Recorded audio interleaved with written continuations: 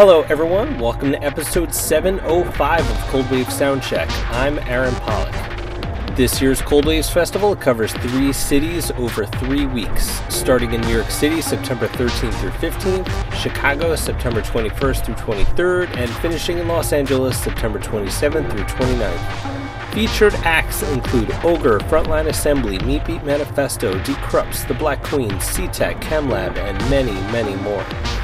Head to coldwaves.net for the full lineup and ticket links, including pre-shows, post-shows, and VIP packages. This week, we're chatting with Jenna Rose. This is Anatomy.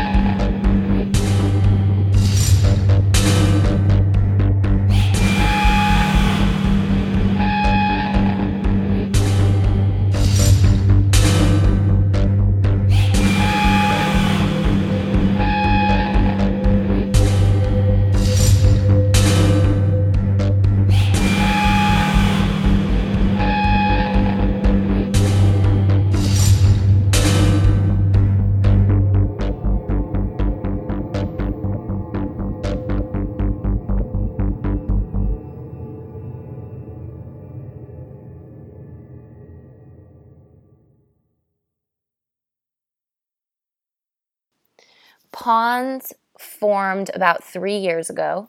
It was the first time I actually had ever played bass. I'd been a guitarist since I was a teenager, but my bandmate had asked me to play bass, and it was so much fun that I fell in love with it. And honestly, I haven't even really picked up a guitar again since Pawns started. And yeah, I started doing some of our recordings, and I don't know, I guess I just wanted to start recording my own stuff too, a couple of years into playing with Pawns. So yeah, I don't know if that answers your question, but I'd never played bass before Pawns, so that was a whole new, really fun thing. When I first joined Pawns, I'd originally wanted to start playing drums because I'd started playing drums a couple of years before I'd started in Pawns and thought that'd be a way to get a little better at it, but I ended up just falling in love with bass.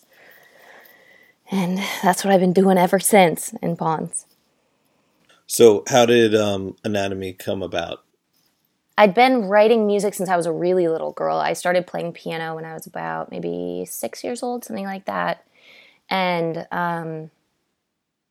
that's such a good question. I don't even know. I just, I moved, I'm trying to think, how did it even start? I was just writing music all the time, kind of forever, and I realized that I wanted to actually put the songs down, and I wanted to start another project, and then I found that I wanted to be able to play all the instruments. I wanted to be able to write all the parts and play all the instruments and do all the things. And I realized the only way that was going to be possible is if I did it with synths. So, because, I can't do all the things at once. So I just slowly started playing all the instruments myself and recording them, and then figured out a way to kind of recreate that live. And I've been doing it ever since. Yeah. It's the Trent Reznor way. It's the Trent Reznor way. It is. That's basically what happened. I love him, and all my favorite classical composers, they write all the music, and I wanted to be able to do that too. And I don't know if it was so much about wanting to have complete control as much as it was wanting to be able to write all the different parts, because I could hear what I wanted all the different parts to sound like, and I wanted to play them all at the same time. When you're playing live, is it just you, or do you have a band for live performances? It's just me. I use an SP404, and what I'll do is, well, originally my setup was insane. I had so much gear, and I'm really small, and I don't have it in me to lug it all around, and I can't even get it on. I don't even know how I would try and get all my gear on an airplane. I used to do live tape loops and have a couple of synths with me and all sorts of crap, and then I just realized, okay, so I can bring these two synths, or I can dump these synths into a 404. So I manually sampled all the notes that I'd be playing on a keyboard onto the pads on the 404, and now I just can recreate it live in one little unit, and it's really the same thing as playing it out of a keyboard. It's just in a smaller, compressed kind of package. So far, you just have the 3-track, self-titled 7-inch. Tell me about putting those songs together and getting those out. How has the reaction been so far to that? It's been so good. I have been getting so much support, which was, it feels really good. I didn't really have any expectation for the project at all. I just wanted to be able to write and put my songs down. And then I realized how much fun I have performing. And so I thought, everything was, I don't know, it just felt like it came together so easily, and I had to put something out there. I didn't even have any real plan for the project. Tell me about the video you created for The Sixth Seal, which Revolver described as grotesque. I know, they get it. They're so sweet. Actually, how it started was I gathered crowdsourced materials because, I don't know, with technology, all these images, I'm just inundated with all of these images, GIFs, Instagram, Facebook, all this crap in my face all the time. And with Anatomy, the project is coming from a place and a time where things were a little more fragmented and kind of frantic in my life. And so what I kind of wanted to do was see what other people were experiencing and the content that other people thought was important. And so I started by just taking all these different GIFs from people I didn't even know who made them. Like somebody takes time to sit down and make an animated GIF. And so I thought that was, it would be really an interesting experiment to see what people everywhere, what little clips are significant to them. And so I just slowly, I just compiled all of these GIFs of all these horrific things that people thought were worthy of a 3-second animation. And I compiled them, and I sort of built them into a video. And I did make a couple of my own as well, but the majority of those are all crowdsourced. It's kind of the world through the eyes of everyone else who's walking around. I always wonder who these heroes of the internet are that are spending all this time creating these images and these little video clips that just sometimes it's just the perfect sentiment for what you can't really put into words. Exactly. And some of it's really disturbing. And I think it's kind of funny, that somebody would take, however, I don't know how long it really takes to make one of those GIFs, probably not very long, but somebody sat down and took the time to make one of those disturbing 3-second clips. And I just find that kind of fascinating. I'm sure they don't expect that to be as popular as the Homer Simpson one that someone else made. Yeah, very true. Absolutely. but they found it necessary as a means of expressing themselves. So it's hopefully they're doing that instead of dismembering people or something else like that. Agreed, 100%.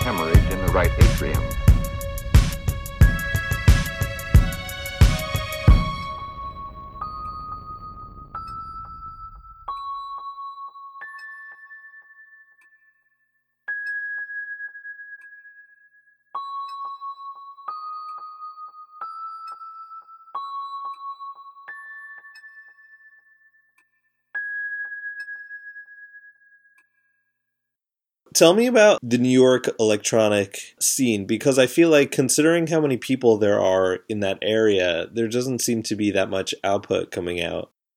I think it's a different scene. There's a lot of crossover actually between the scenes. There's a lot of crossover between the punk scene with the noise scene, crossover between the noise and the electronic music. I mean, I guess a lot of it's one and the same, but yes, Static Bloom, they're doing an amazing job, and some of my favorites are from the noise scene. I'm not sure if you're familiar with Pharmakon. She's incredible. Margaret does electronic music, but it's a lot more, it's like harsh noise. There's an incredible noise scene here. And I'm not sure if you're familiar with Cienfuegos. That's Alex. He's part of the noise scene, but his is it's very dancey, and I guess where I find myself most fascinated is within the noise community, because I feel like they're doing a lot of really innovative stuff. But as far as like the kind of dance music that I make, you're absolutely right. My friends in this new project, Blue Anxiety, they come out of the punk scene, and they're doing some really cool. They're pretty new. They're doing some really cool stuff with electronics, but there isn't a big community surrounding the kind of music that I'm doing. Andy of Syntheside, she's an incredible DJ and curates these great shows, and definitely has been pushing to make that happen in New York City. But yeah, there really aren't that many bands who are doing this kind of music. Jason was saying to me that part of the reason he was so big on expanding Cold Waves to New York is he feels like anytime he promotes a show, whether it's Revolting Cocks or Frontline Assembly, they just sell out instantly. Yep. So clearly New Yorkers are craving for this kind of thing. Oh my God, I'm so excited. I am so excited. He's doing a really good thing bringing this fest out here. We need it. You're right. Whatever he does, it just sells out because he's filling a void. I am so excited to be a part of this community. He's doing such a good job bringing everyone together. And like I said, Andy, I feel like is the local curator for a lot of this stuff here. But yeah, we don't get that many huge acts out here that regularly. So it's a big deal. You're not just doing New York, you're also going to be in Chicago and LA. So have you been playing shows coast to coast yet with Anatomy, or is this your first time taking it out there? I did a West Coast tour right after I put out my record. It wasn't much of a West Coast tour. I did LA and I did Oakland, Phoenix, and I did San Antonio, and everyone was so supportive. It was so much fun, and I met incredible people. But yeah, I haven't taken Anatomy to Chicago, and the show that I did play in LA was a smaller show at this place called 5 Star Bar in downtown LA. It's a punk kind of dive bar, so it was a very, very different kind of show. But it was amazing. I had such a good time, and there's so much support in LA. It felt really good to be a part of that community. So besides these upcoming shows, what else going on for you? New music, more shows? Yeah, I'm looking to play some more shows, and I've been writing a lot of new music. So those 3 songs that are on the 7-inch they're just a couple of my tracks. I've been writing a bunch of new ones, and for my live set, you'll definitely hear a couple more new ones that aren't out there on the internet yet. But yeah, I'm just going to continue writing. It makes me so happy. It keeps me sane. Always just writing.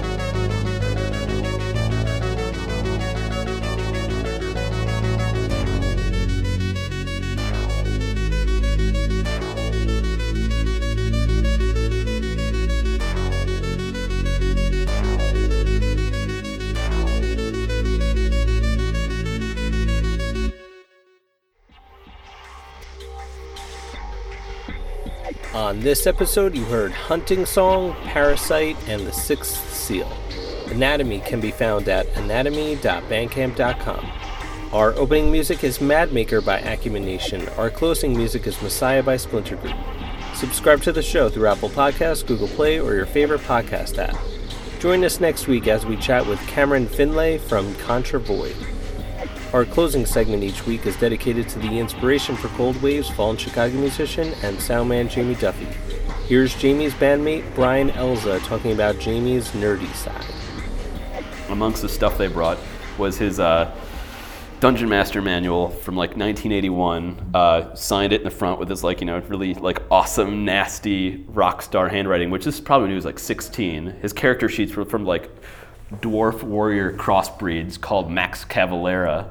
That was pretty great. I hope my kid plays that someday. I got like every sided die one could also want out of like a bucket of his stuff that was also like picks and wristbands. And it's definitely it's like Big Brother that used to pick on me that like I would, if he did anything, I would be like, that's awesome.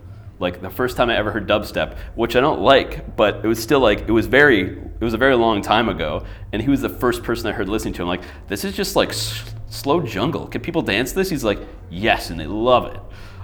So he's like, someone I always looked up to. Like if he was doing something, I would totally jock his shit and start doing the same thing. But definitely, I'm going to miss that. Like whether he was picking on me for something or me just getting to look up to him for something.